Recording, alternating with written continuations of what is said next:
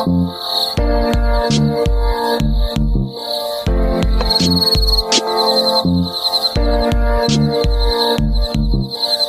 y'all.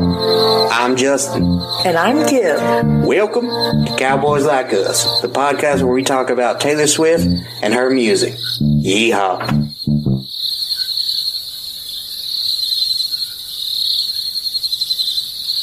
Hello, and welcome once again to Cowboys Like Us, the only podcast that forgot to write an intro joke. Oh, no.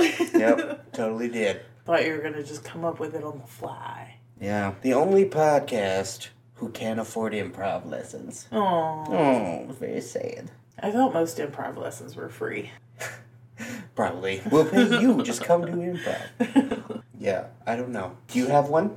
No. Yeah. Well then, let's move right on. I'm not the jokes man.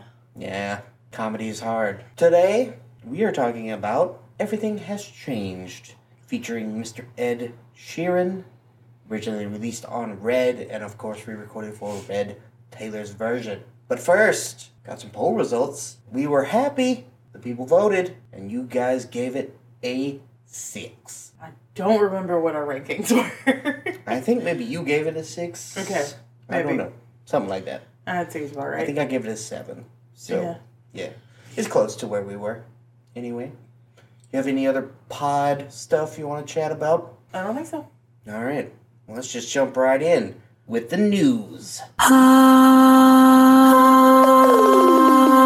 News from around the Taylorverse. First up, 1989 Taylor's version is out, and it's breaking records. October 27th, 2023 is the new record for the most daily Spotify streams by a single artist. And naturally, that artist is Taylor, because everybody was listening to 1989 TV and other Taylor stuff. The previous record holder was also Taylor, back on October 21st, 2022, which was when Midnights was released. So she broke her own record. You love to see it. Yeah, indeed. 1989 Taylor's version has not hit the U.S. charts yet. Just the window hasn't worked out that way. Right. But it did debut today, Friday, November 3rd, as we record this podcast, at number 1 Yay. in Australia. Oh. Our friends down under. Yeah. Yep. Well, still cool. Yeah. You know, a lot of cool stuff going on down there, I bet. Koalas, kangaroos, giant spiders. They like to hide in your home. I found out today, listening to the Friday special guest episode of New Heights, that Jordan, what's-his-face, from the Eagles. Jordan, what's-his-face? Mm-hmm. The Australian one. Oh, Mailata? Something like that. Yeah. It's not actually Australian. Is he New Zealand? Technically. He lived most of his life in Australia, but he doesn't have citizenship because they don't give it to you just because you were born there and he was born there. But his parents are, or at least one of his parents, is from New Zealand. Oh. So he is technically a Kiwi. How about that? Did you see that his new song came out today? Him and Jason and their third guy. The Christmas. Yeah, the Christmas. Yep. All I Want for Christmas Is You. Yeah. There's going to be a whole album. I think it's not coming on streaming until like December 1st, though. Yeah, but the single's out. Jordan is on lead vocals. Jason is there somewhere. Yep. But yes. Anyway, sorry. Little diversion. 1989 Taylor's version debuted at number 1 in Australia. It's Taylor's 12th number 1 album there, which is good for the third most all time, behind Mr. Jimmy Barnes, who I guess is big in Australia, but I've never heard of. I was going to say, never heard of him. And a band you may be familiar with called The Beatles. A little indie band. Yep, they were number 2. Yeah. Is It Over Now? Also debuted at number 1 on the Australian singles chart. It is her 10th Australian number 1 single. But that wasn't all. She also took 8 out of the top 10 spots on the Australian chart this week, including the full top 4. Is It Over Now, number 1. Now That We Don't Talk, number 2. Stay Don't Go, number 3. Slut, number 4. Style, Taylor's version, number 7. Suburban Legends, number 8. Blank Space TV number 9, and Cruel Summer number 10. You love to see the entire vault on the charts. Yep, people were eagerly awaiting it. Yeah. And Taylor Swift, Queen of Australia. You heard it here first. Mm-hmm. Speaking of royalty, there's a little book that came out recently called Roughing the Princess. For those who aren't super familiar with football, that is a reference to a penalty called Roughing the Passer. Roughing the Princess is an erotica book published by a woman whose pen name is Ivy Smoke, and it is based on Tavis, though for legal reasons she does put the disclaimer that any similarities between this book and real people are entirely coincidental, which my ass. Yeah. Yeah. Swifties are big mad because she's doing the thing that Taylor recently said that she hates people doing. Yeah. Sexualizing her relationships and, gossiping about her sex life. Some choice reviews that I pulled from Goodreads of the book. Bleaching my eyes wouldn't even be enough. I'm nauseous. This was so gross. This wasn't real. This was a fever dream. This has to have been. Why was this man jerking off for 90% of the book? I gotta read it now. I thought I could do this, and it turns out I really can't. You can tell it was written in 3 days. Weird as fuck. And finally, absolutely one of the worst books I've ever attempted to read. Now, you've read 50 Shades.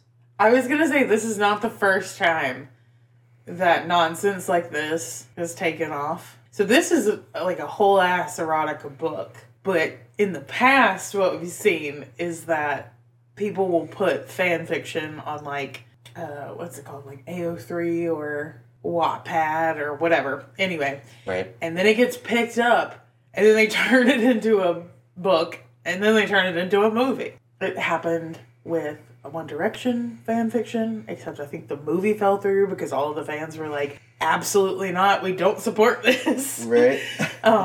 But yeah, most notably happened with Twilight fan fiction turned into the 50 Shades series, which turned into the 50 Shades movie series. I did read it. It was a different time in my life. Much like the first time Twilight came out, It was the popular thing at the time. So I read it. And I watched the movies. I never saw the third one. But I watched the other two. But I read all the books. So even the book, the fourth book that she put out that was from his perspective. Just like the Twilight books, just like every other book. Right. In a series like that. Yeah, I have not read any of the 50 Shades books, and I have not... I made you watch the first one. You did make me watch the first one. I basically have no memory of it. That's how little it impacted me. I don't think I made you watch the second one, though. I don't think so. But anyway, I did read Twilight back in the day, and I did see the films, and I still to this day think about the baseball scene from Twilight 1. Incredible. That's the peak of cinema. Have you seen the little, they're index card size little pieces of plastic, and people will take them to where the movie was filmed in Washington, Vancouver area. And you just hold it up and it's blue tinged and you can look at the high school. It looked in the movie. Yeah. It looked at the baseball field like it looked in the movie. Yeah, no, I haven't seen that, but it's ridiculous. Yeah. It does have that weird blue tint on it. Yeah. That movie, so makes sense. Speaking of Tavis, though, Taylor did not make it to the Chiefs-Broncos game. Oh, no. In Denver. She is preparing for the South American leg of the Eras Tour. The first show is November 9th in Buenos Aires, Argentina. And we're going to come back to that in a minute. But first, Travis Kelce and friends had a less than stellar day in Denver. Travis caught 6 passes for 58 yards and 0 touchdowns in a 24-9 Chiefs loss. Yeah. And I say oh no because obviously I love Travis and I support him and I want him to win. But like mentioned last week, my ass was on the line and I really wanted to beat my boss in fantasy. And I did, boys, because Travis and Taylor, they pulled through for me. Hell yeah. They're on my team. They don't play for my boss. Travis doesn't play for my boss's team. He plays for my team.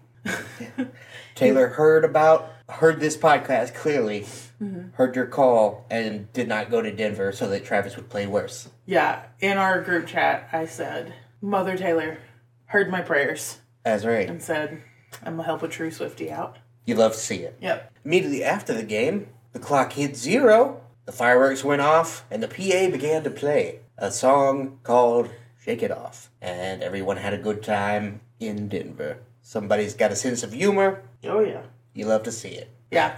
They had that one teed up. They were like, if they lose, this is what I'm playing. Oh, yeah, they had it all week. If they win, this is what I'm playing. Hoping. Yeah, I don't know what their other choice would have been, but something. Yep. And they got to do it.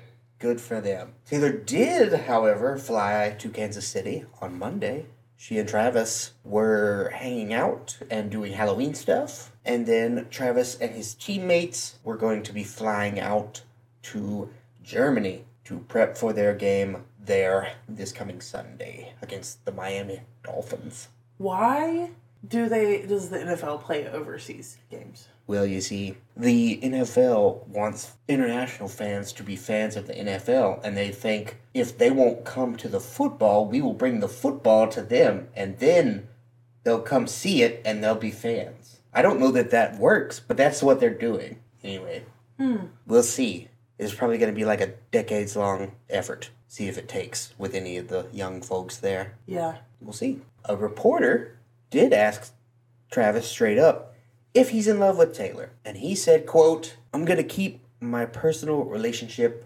personal. So very diplomatic presidential answer. He had the goofiest look on his face when they first started asking him about Taylor. They were like, so what's the current situation or something? The latest update or something. Yeah, and he looked like a deer in headlights. And then he started blushing and he was like, well, I just saw her last week and whatever. And then they were like, is it love? And he was like, fuck right off. And then said something about, is she coming to the game? I guess they meant the Germany game. I don't know when this interview was, but... Yeah, it would be. Yeah, is she coming to the game? And he was like, people start predicting how well I'm going to play based off if she's there or not, so I'm not going to say anything. Yeah, I assume she won't be because... No. She's probably either in Argentina or about to be there very soon. But I don't know. We'll see. We'll see. Is it, Oh, you said it. It's Sunday. It's Sunday night game. So, I doubt it. Yeah. It'd be a tight turnaround, but who's to say? The Eras Tour movie was beat out at the box office this week. Dropped to number 2 behind Five Nights at Freddy's.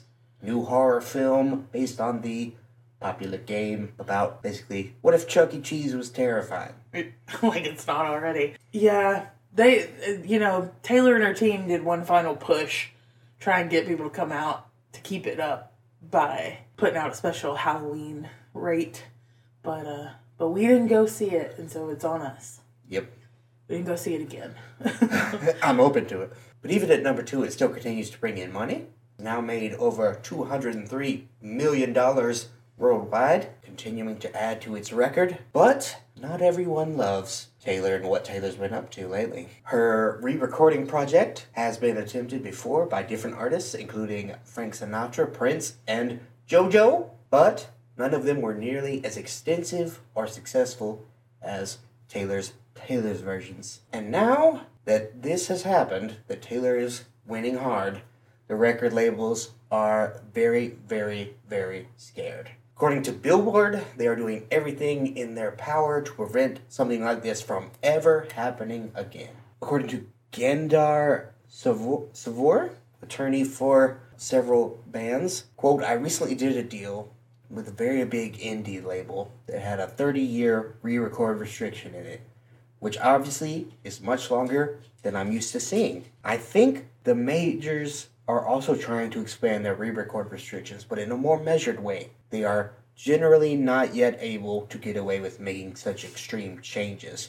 And yet they have reportedly moved their standard from 5 to 7 years to 10 to 15 years or more. So they are trying to push for longer re-record windows. And another music attorney, Dina LaPolte, said, now because of all this Taylor Swift shit, we have an even new negotiation. It's awful. We're seeing a lot of perpetuity shit. When we were negotiating deals with lawyers before we would get the proposal, we get the phone call from the head of business affairs, we literally would say, if you send that to me, it'll be on fucking Twitter in 10 minutes. And it never showed up. But now it is, because of the Taylor Swift shit. I like this lawyer. She just drops profanity all the time. Yeah. Fun stuff. Not cool of the labels to try to rob artists of more power than they already do. No, and I feel like, they're not going to get away with this. Yeah. It's an upsetting thing, because Taylor doing what Taylor is doing is great and good for her. She has the ability to do it, and so she did. And, more power to her. But if the labels succeed in establishing these worse restrictions, the little guys who are just desperate to get a deal aren't going to be in a position to be like, well, I want what Taylor Swift got. I want to own my masters from day one. You know what I mean? Mm-hmm. So it's unfortunate. Yep. Capitalism is bad. We don't have time to get into it here, but what that is. I saw a necklace yesterday that I absolutely need that said, I think it was from Bobble Bar, I think. But it was giant, and it had hot pink letters. And it said, hates capitalism, loves shopping. There it is. The duality of man. Yep. Ooh. Taylor inspired yet another class about her. Ooh. This one is called Artistry and Entrepreneurship, Taylor's version. And it's going to be offered at California, the University of California, Berkeley, in the upcoming spring semester. According to the syllabus, quote, Swift's ability to connect with listeners is unparalleled. Through lyricism, branding, and craft, we will explore how art and authenticity create enduring value and a viable enterprise. The instructor, Crystal Haryanto, as it will be a cross-section of literature, economics, business, and sociology, and I think that we're studying her impact as an artist as a whole. I want to study her literary devices, but also how these literary devices create meaning. Of course, will include interactive lectures, readings, and listening assignments, and will last 13 weeks. Of course it will. Yep. My question for this instructor, Crystal, is if it's going to be a cross-section of literature, economics, business, and sociology, is it going to count as a credit for all of those? Because if so, I'm going to go back to school at UC Berkeley and I'm going to knock out so many things by my love of Taylor Swift. Yeah, it does seem like it will be interesting talking about Taylor as both artist and businesswoman, and how Taylor the artist and the businesswoman have a symbiotic relationship, which is cool and interesting. And do they? Bum, bum, bum. That's the sociology of it all. That's right. Why do people respond the way they do to Taylor? Yeah. Is it over now? You heard it. You love it. I do. It has officially been pushed to radio as the first single from 1989. Taylor's version, Slut, was reportedly the initial plan to be the first single, but Taylor and Republic pivoted after the fan response to the Vault songs. People freaked out over Is It Over Now, including me, because that song fucking bangs. Yeah. And, let the people decide. I understand why they did it, but, also, I really wanted her to just be like, fuck radio, we're putting the word slut on there, And then she backed out, but because capitalism. That's right, man. You gotta ride the wave. Yeah. It's like Beyonce said, surfboard. We be all night. Yeah. All right? Speaking of all night, Argentinian Swifties are hard as fuck. Hell yeah. Hundreds of them have been camped out in tents outside the venue in Buenos Aires since June. And as you know, the concerts don't begin until November 9th, 6 days hence. Jesus Christ. Yep, some have been out there since before tickets were on sale. Just in case. Honestly, they deserve an award. Yep. But they're not out there all the time. Not each individual person. They, in fact, rotate based on schedules created by two Kimberly-ass motherfuckers who Hell yeah. created some spreadsheets and things. The tent folk. And spreadsheets are Madeline's thing. Yeah. Schedules are my thing. But spreadsheets, put it in a spreadsheet, that's Madeline. There you go. The tent folk are primarily women, but no one under 18 is allowed, so have to actually be women, not girls. They've got a ranking system. The more tent time you have, the farther forward you get to be in the pit. How will they enforce that? I can't say for sure. That seems like a, bad time waiting to happen. Yep. Ugh. I would be skeptical that they could enforce that, but we'll see. One fan named Carmen has reportedly accrued over 300 hours, or 12 and a half days of tent time thus far. Camping during a storm grants you double hours. Rain and drizzle don't count, gotta be an actual thunderstorm. As does spending a full overnight. But now, as of recently, sleepovers have become mandatory at least once a month, alongside a monthly minimum of 60 hours to maintain your spot in the rankings. Okay, I know you said that the schedules of the rotation was created by two people like me, but who exactly put these rules in place? Is it the venue or is it just the fans? It is the fans. It's all these two women. Oh no, that's not gonna be good. This is not gonna be good. This is not gonna turn out good. I mean, I don't know. I have no idea. They have no authority. No, they don't. They have no authority. They have hundreds of Swifties behind them, potentially. But if they will agree to abide by what they say. That's also 100 Swifties that could turn it on them at any moment. When they realize that these rules and these qualifications and these things that they've been earning mean nothing. Yeah, well, much like money, nothing actually means anything. You know? Yeah, but we just pretend. That's how society works. This is impressive, but it gives me so much anxiety. Yep. I wouldn't want to do it. I wouldn't want to camp. I wouldn't want to be the enforcer, the rule maker, the schedule keeper, any of that. Yeah, but that's the thing, is that they can't actually enforce any of this. Mob justice, I guess, stab people. They could do what you gotta do. I was gonna say they could end up getting all of these people kicked out and have wasted months of their time for nothing. Well, we'll just see how it goes. Anxiety. We'll see how it goes very soon now. Yep. Two fans, Deborah and Sophia, have created a little side hustle wherein they camp for other people. The people pay them in exchange for them camping and giving them the time. And they charge a rate of 700 Argentine pesos per hour. Deborah and Sophia are the only two winning. In this scenario. They're the only two in this scenario who do not have the potential to lose. That's right. They already got the money. Exactly. So, bam. You have any other news you want to chat about? No, I don't think so. Well, let's dive right in then to a chart watch. On the Billboard Artist 100 chart, Taylor maintained her spot at number 1. On the Billboard Hot 100 Singles chart, Cruel Summer held on to the number 1 spot. Impressive. Yep. Anti-Hero is up 5 spots to number 20 this week. And those are the only 2 songs on the Hot 100. That will soon change. Oh, yeah. Because 1989 TV has not hit this chart yet, but it will on Tuesday. Speaking of charts, the 1989 TV is not yet on. Billboard Top 200 Albums, Midnight's is up 3 spots to number 6. Lovers up 1 spot to number 7. Folklore up 2 to number 12. 1989, the stolen version, is up 4 to number 15.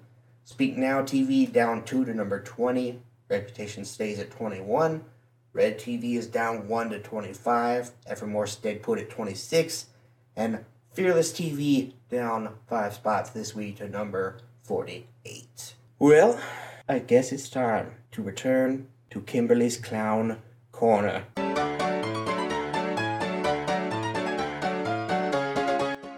Kimberly's Clown Corner. Alright. Clown Corner. Been a minute. What is up, you fuckers? Excited to be back. Alright. My sources, and I bet you can figure out what we're talking about based on the sources, are penguinrandomhouse.com, penguin.co.uk, newsweek.com, people.com, hollywoodreporter.com, wikipedia.org, and vanityfair.com. Now, these penguins, yes, they've started a...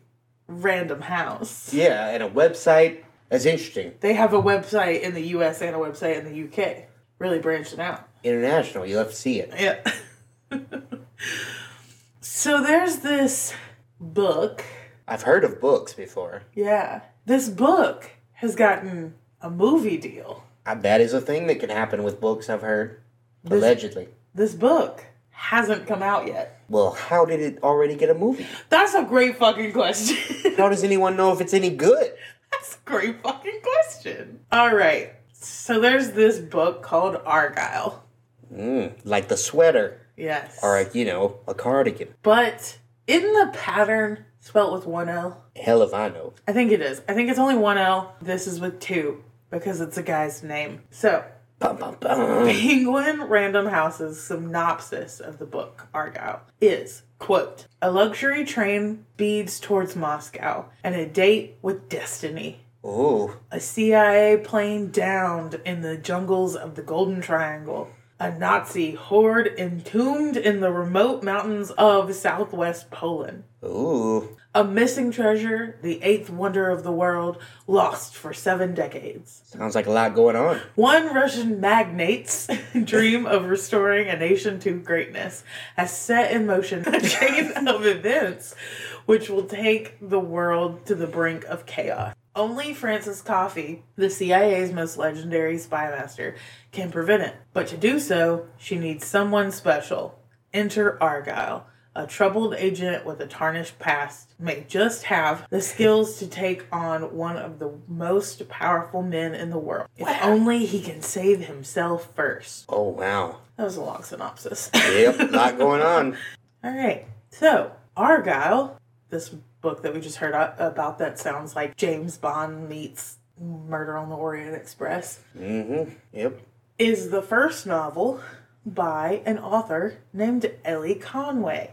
Okay. This spy thriller is set to be released as a movie, like we mentioned, starring Henry Cavill, Bryce Dallas Howard, Samuel L. Jackson, Justin's favorite person, Dua Lipa, Bryan Cranston, and John Cena. These are all really big names. They certainly are. This is not a small B movie. No, they're expecting it to be pretty big with these people in it. Also should mention Justin's favorite person, Dua Lipa. This is her first movie ever. Okay. All right. And this movie is set to be directed by Matthew Vaughn of Kingsman fame. Heard of him. I was going to say, if you've ever seen the Kingsman movies, I think there's more than one, right? I saw the first one. I think there's a second one. I may be making that up, but I'm not sure. There was, a sequel and also a prequel, I think, as well. Well, I saw the first one. These are a lot of big names to be signed on to a movie adaptation of a book that has not even been released. Yep. The novel was set to come out a couple of times, but the date just keeps being pushed. It's now set to come out in January of 2024, and the movie will premiere in theaters in February and then released to Apple TV Plus at an undetermined date. Yeah, so they're not even waiting to see how the book does, at all. Nope. They'll have to have it already ready to go. Yep. If they're going to turn it around in a month. Yep. And it also, that in itself, the fact that they're not waiting to see how the book's going to do before they turn it into a movie is another thing to remember. Apple paid $200 million for the streaming rights to the film. A film that is based on a book that is not out. Yeah, they paid $200 million. Sight unseen. Yep. And the film rights were picked up in 2021, 2 years ago. Yeah, 3 years before the potential release of the book. Yep. Bonus. There is virtually no information about Ellie Conway. Huh. So, what do we know about Ellie Conway? What do we know? Conway is described by Penguin Random House, again. The Penguins have put together a press release. The Penguins at their house. With their little flippers tapping away. Describe Ellie as, quote, the author of the debut thriller Argyle, the inspiration for the upcoming film of the same name. She lives somewhere in the United States and is currently working on the next installment in the series. Well, that's very informative. So, this person lives... somewhere. This person wrote this book. Yep. lives somewhere in the United States. Yippers. And is already working on the next installment, even though this one hasn't come out. We don't know if anybody's going to like it, if it's going to be any good, and it's already got an additional, or a movie tied to it. Right. So assuming it's going to be a book series, it's probably going to be a movie series. Yeah. This Ellie Conway person has to be someone important. You might think. Yep. You might think. Some random wouldn't get that deal. There's no way. And we will talk about why we're even talking about this. I think I may have an idea. And theories. Based on what this podcast is about. Of one way or another. Okay, so Penguin's bio also states that Conway was born and raised in upstate New York. Not that she still lives there, but that's where she was born and raised. Right. And that she wrote the novel while working as a waitress in a late-night diner. Okay. People like to really take this as fact and be like, oh, well, it can't be this person because that person's never lived in upstate New York and has never worked in a diner. And it's like, this is, no matter who Ellie Conway actually is, this is obviously a character. Right. So that bit of information about where she was born and raised and where she works that's a story. That's fabricated. Like, yeah. Really? You gonna take that as fact? The Penguins are selling you a bill of goods, people. The Penguins have created this story. But, who else do we know that loves to create a backstory for characters? And give them, lives and childhood. All right. Who indeed? So, for an author to have movie rights picked up so early for a book they haven't really released yet is a little bit suspicious. A little bit. Other than the publisher's bio of the author, no other information exists on the internet about her. There is an Instagram tied to her name that has no posts, and when you Google the name, the only reference that comes up is for a character from the Australian soap opera Neighbours. This character's first appearance on Neighbours was on December 13th. Well, isn't that an interesting date? Taylor Swift's birthday. The Hollywood Reporter tried to get in contact with Ellie Conway's publicist and agent, but conversations with their publicist, I believe, went dead when the reporter asked about the author specifically. So they were happy to talk about the book, happy to talk about the movie, not happy to talk about Ellie Conway. Interesting. I wonder why. Yeah. Telegraph's Jake Carriage, I think that's his last name. I'm sorry, Jake. Big JC. Has suggested that maybe Conway doesn't exist at all, and that the author and the book are a PR stunt to help launch the film franchise. Yes, Jake, I dare say you're onto something. Yep. That is a solid theory. But we don't come to Sound Corner for solid theories, okay? We don't need solid theories. We will introduce them to have the facts, but we don't need solid theories. That's right. When we wear these suits, we have cat pack powers. Hell yeah. Meow, can we help you? That's it. Roar. Okay. The movie premise of Argylle reads, Ellie Conway, played by Bryce Dallas Howard, heard of her, an introverted spy novelist who seldom leaves her home, is drawn into the real world of espionage when the plot of her books get a little too close to the activities of a sinister underground syndicate. Ooh. While Aiden, played by Sam Rockwell, a spy, shows up to save her, he says, from being kidnapped, or killed, or both. Ellie and her beloved cat, Alfie, played by Chip, Matthew Vaughn's wife's cat, are plunged into a covert world where nothing and no one is what it seems. Right. So it's a story within a story. In the movie, Bryce Dallas Howard will be playing Ellie Conway. Who has written the book Argylle. Exactly. The author of the book Argylle. And it will be sort of like Ellie Conway's book and her real life meshing. Right. So it's not the first time something like that has been done. No, but like the premise of the movie is not even the premise of the book necessarily. Like it is, but it isn't. It's not a direct adaptation.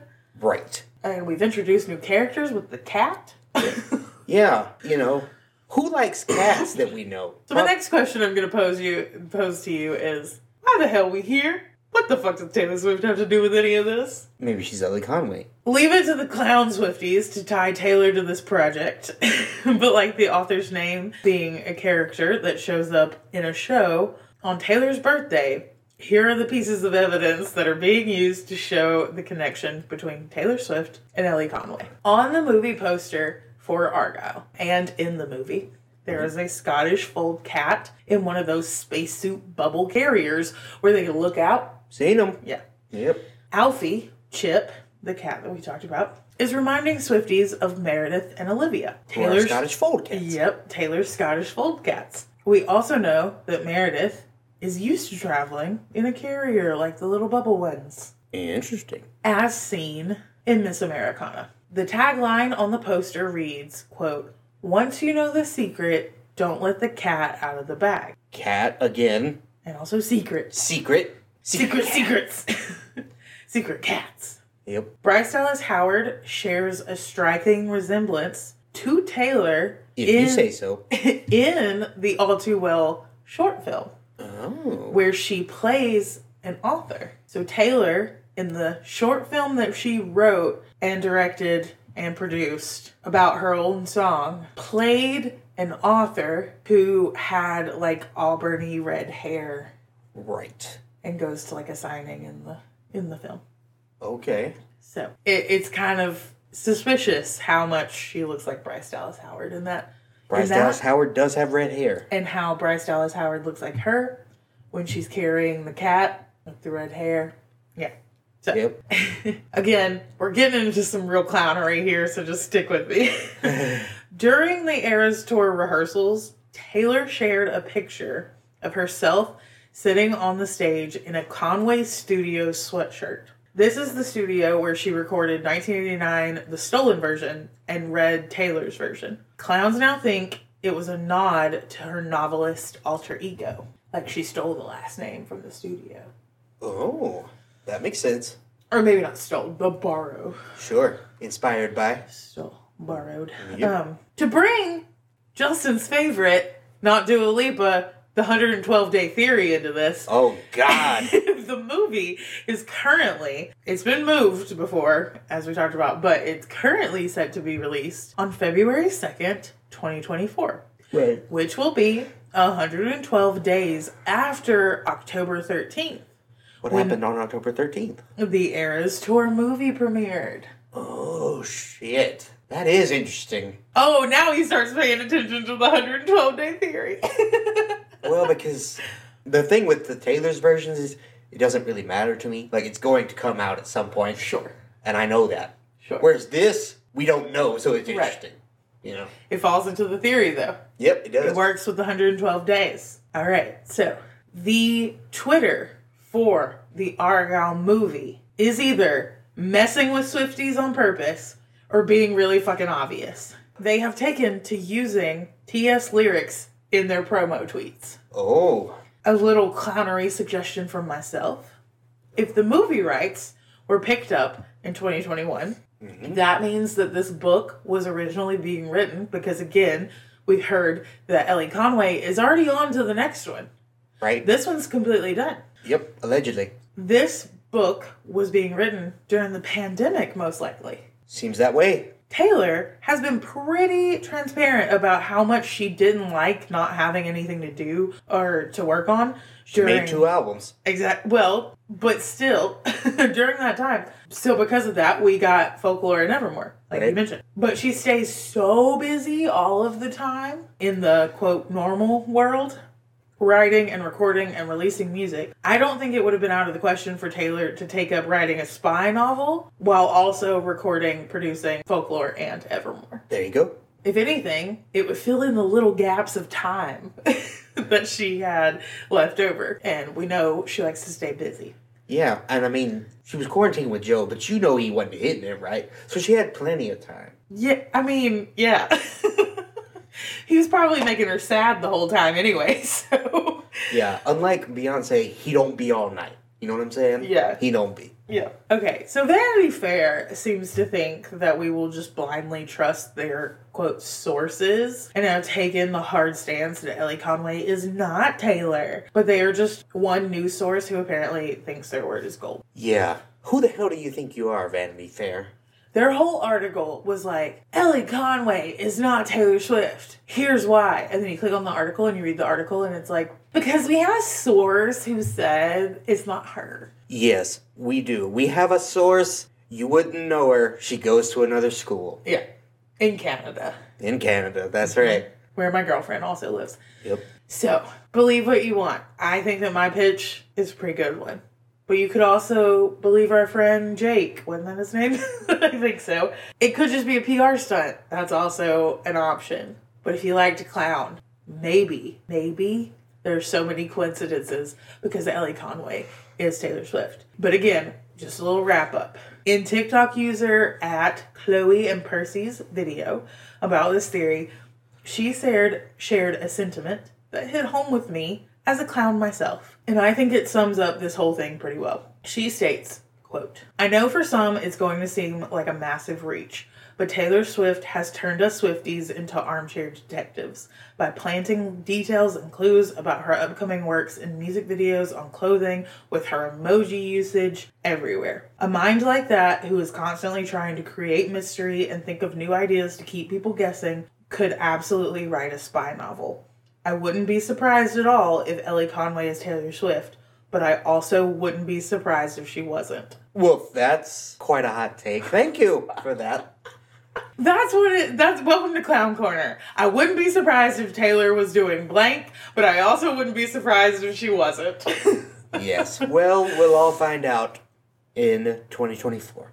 Yes, sir. Presumably.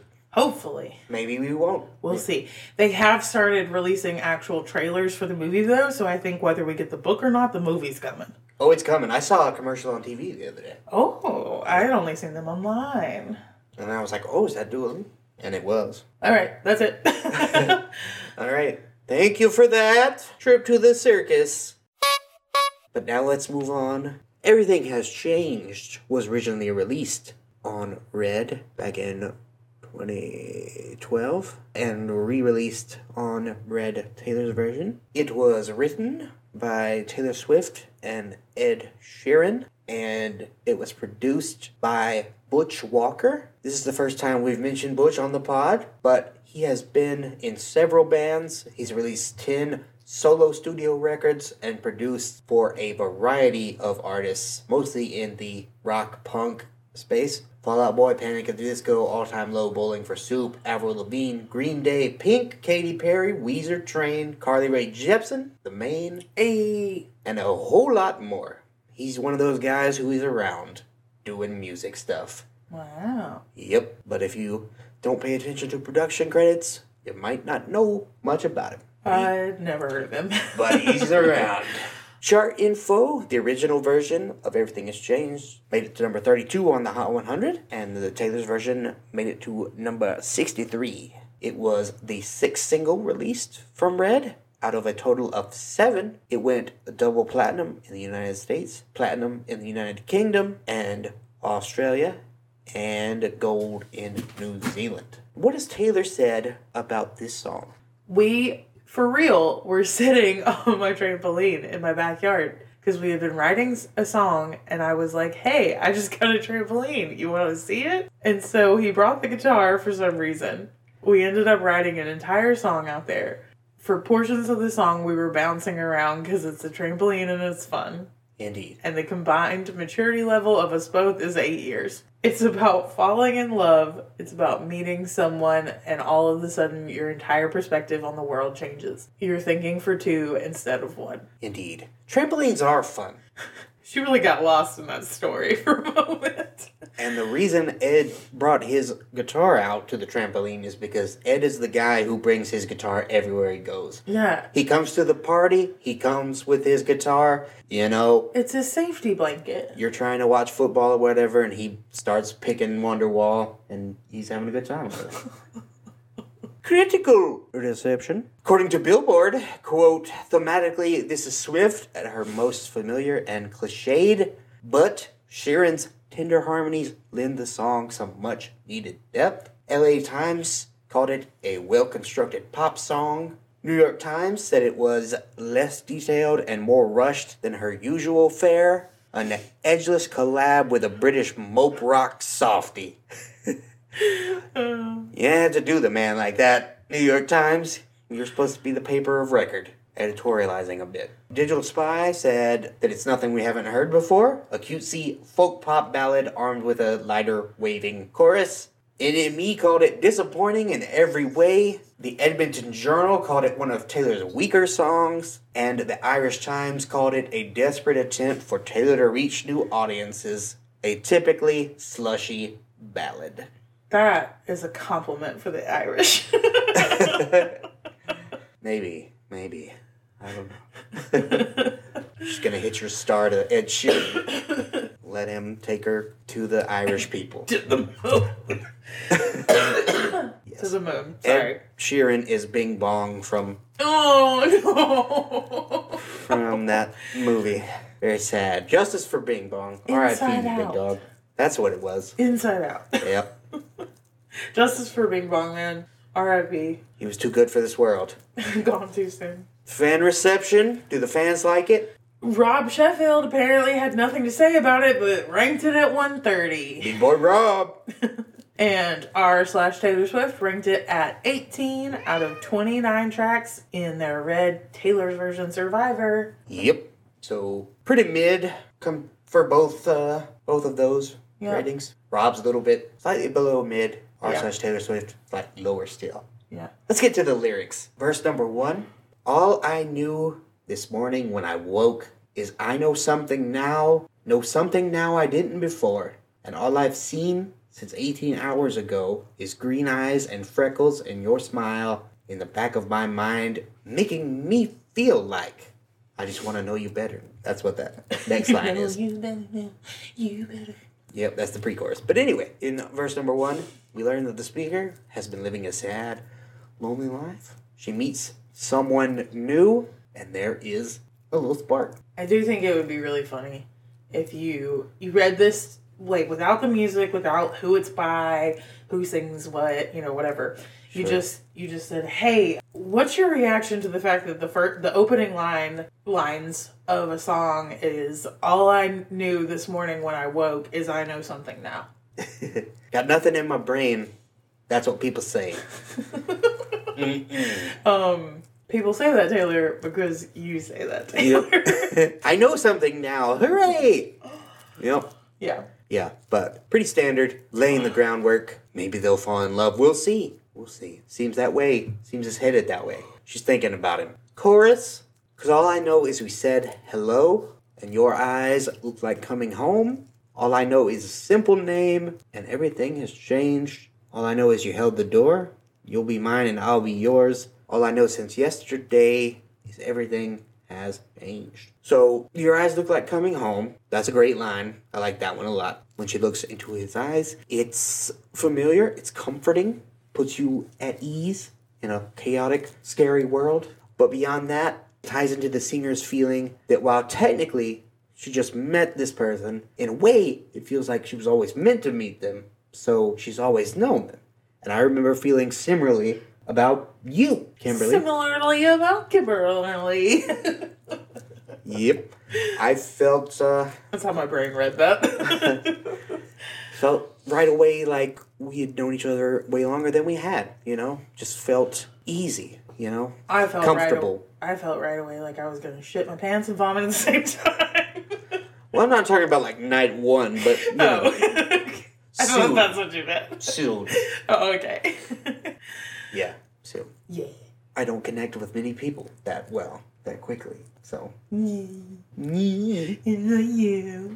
you. Verse 2? I was going to interject. Yeah. Just one thing. Has nothing to do with us. I don't have enough evidence other than a gut feeling based on what I know, but not enough to compile a clown corner or for a Swiftery lesson on this yet. So we'll get to him on another song. We've mentioned before when Mr. Harry Styles, and I'm pretty sure this song is about him. Does he have freckles? I mean, yeah, probably some. He's British, isn't it? Are British people known to have freckles or not known to have freckles? What was that? Irish people are known to have freckles. Well, he's not Irish. Nope. Ed Sheeran's family is Irish, but he's not Irish. Anyway, so yeah, I'm just inserting my bias a little bit. I think the song is about Harry Styles. You don't have to think it's about Harry Styles, but... Maybe it is. A little bit of evidence is there. It certainly could be. She does mention in 1989 green eyes a ton. I was going to say he does have green eyes. That's like the one thing yeah. that she talks about. Yeah. Is his eyes are green. He does have green eyes. Verse number 2. And all my walls stood tall, painted blue, and I'll take 'em down, open up the door for you. And all I feel in my stomach is butterflies, beautiful kind, making up for lost time, taking flight, making me feel right. Ed's been through some heartbreak in his life. This is his verse. Causing him to build big walls around his heart so that nobody can get in and hurt him again. He's protecting himself. He's built up a hard shell. Blue is the sad color.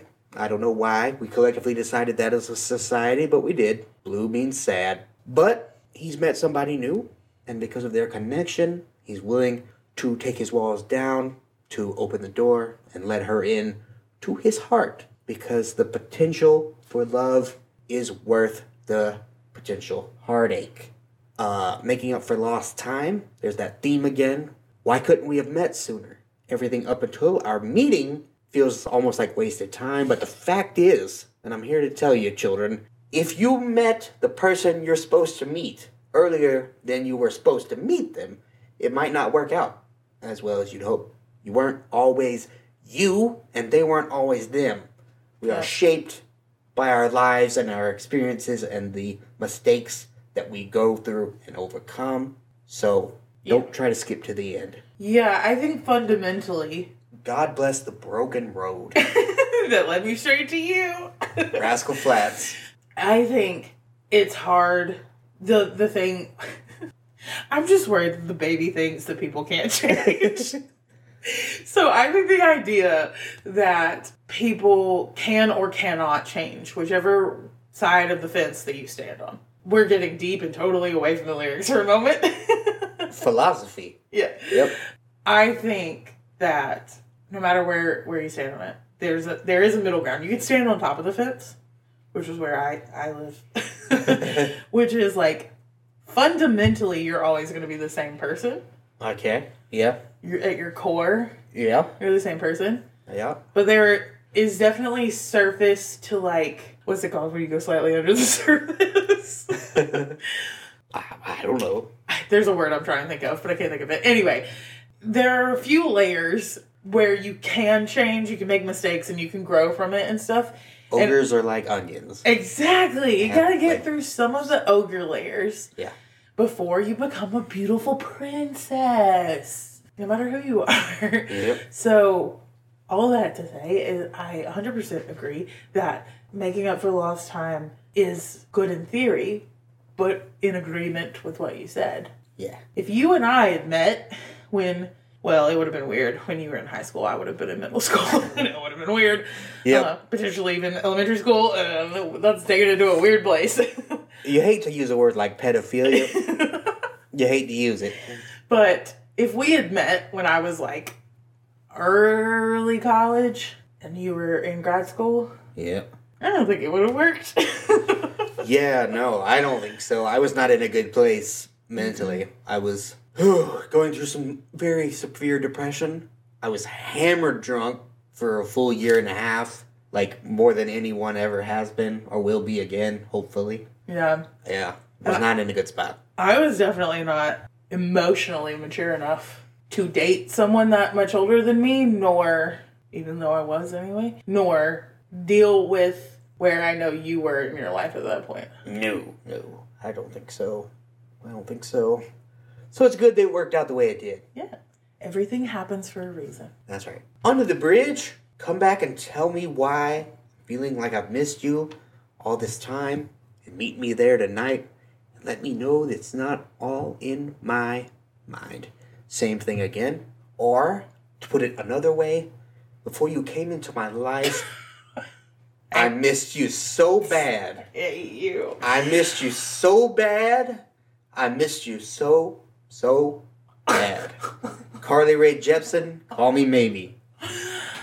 You're welcome. On to the outro. Kimberly hates I was gonna say, in case you didn't know, one of the more unfortunate things about our marriage is that Justin really loves Carly Rae Jepsen, and I really don't.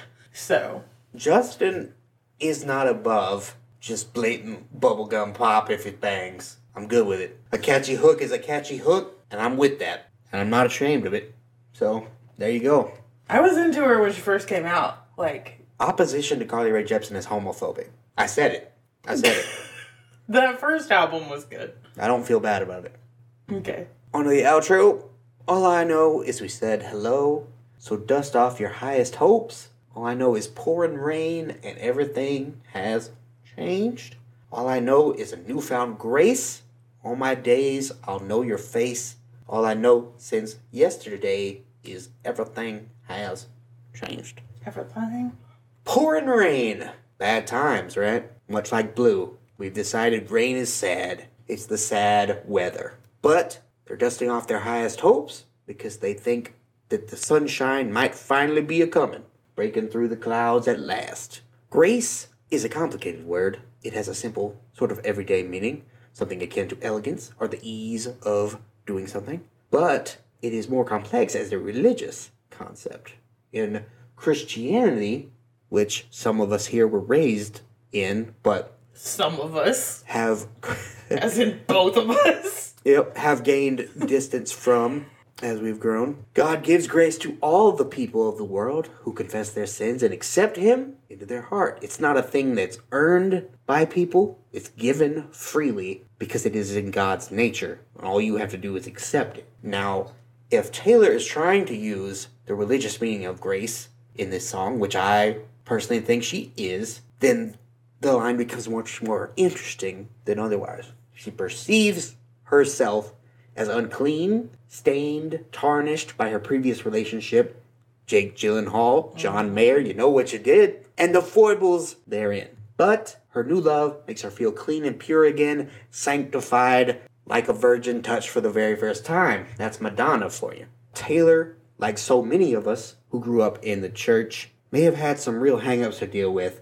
about romance and sex and purity culture. And we see that a little bit right there, I think. And the fact that the most probable person that she lost her virginity to also ended up treating her like absolute shit. Yep. We know that feeling, Taylor. We all know that feeling, girl. We're right with you. Indeed. What was I going to say? Pouring rain equals bad times for Taylor until she's dancing in it in her best dress, fearless. You know what I mean? That's right, because love makes her fearless. Yeah, and then the other thing I was going to say is foible briggers. Foible briggers. Yep. Foibles briggers. Oh man, that was unfortunate. Yeah, that's all I was saying in my head, waiting for you to finish that line. Oh boy. All right. Well, let's get into the sort of overall thought on the song. Kimberly, I've just talked a lot. Would you like to go first? Sure, I could go first. To honestly admit my bias, first time I heard this song, I was in the peak of my British Invasion era. Ed was at the top of my list. I was obsessed with his friendship with Taylor. I was obsessed with him. I was obsessed with his friendship with the One Direction boys. I was obsessed with One Direction. There was no way that I was going to dislike this song when it first came out or any time in my life. And I think that nostalgia blinds me a little bit, but it still bops. Good song.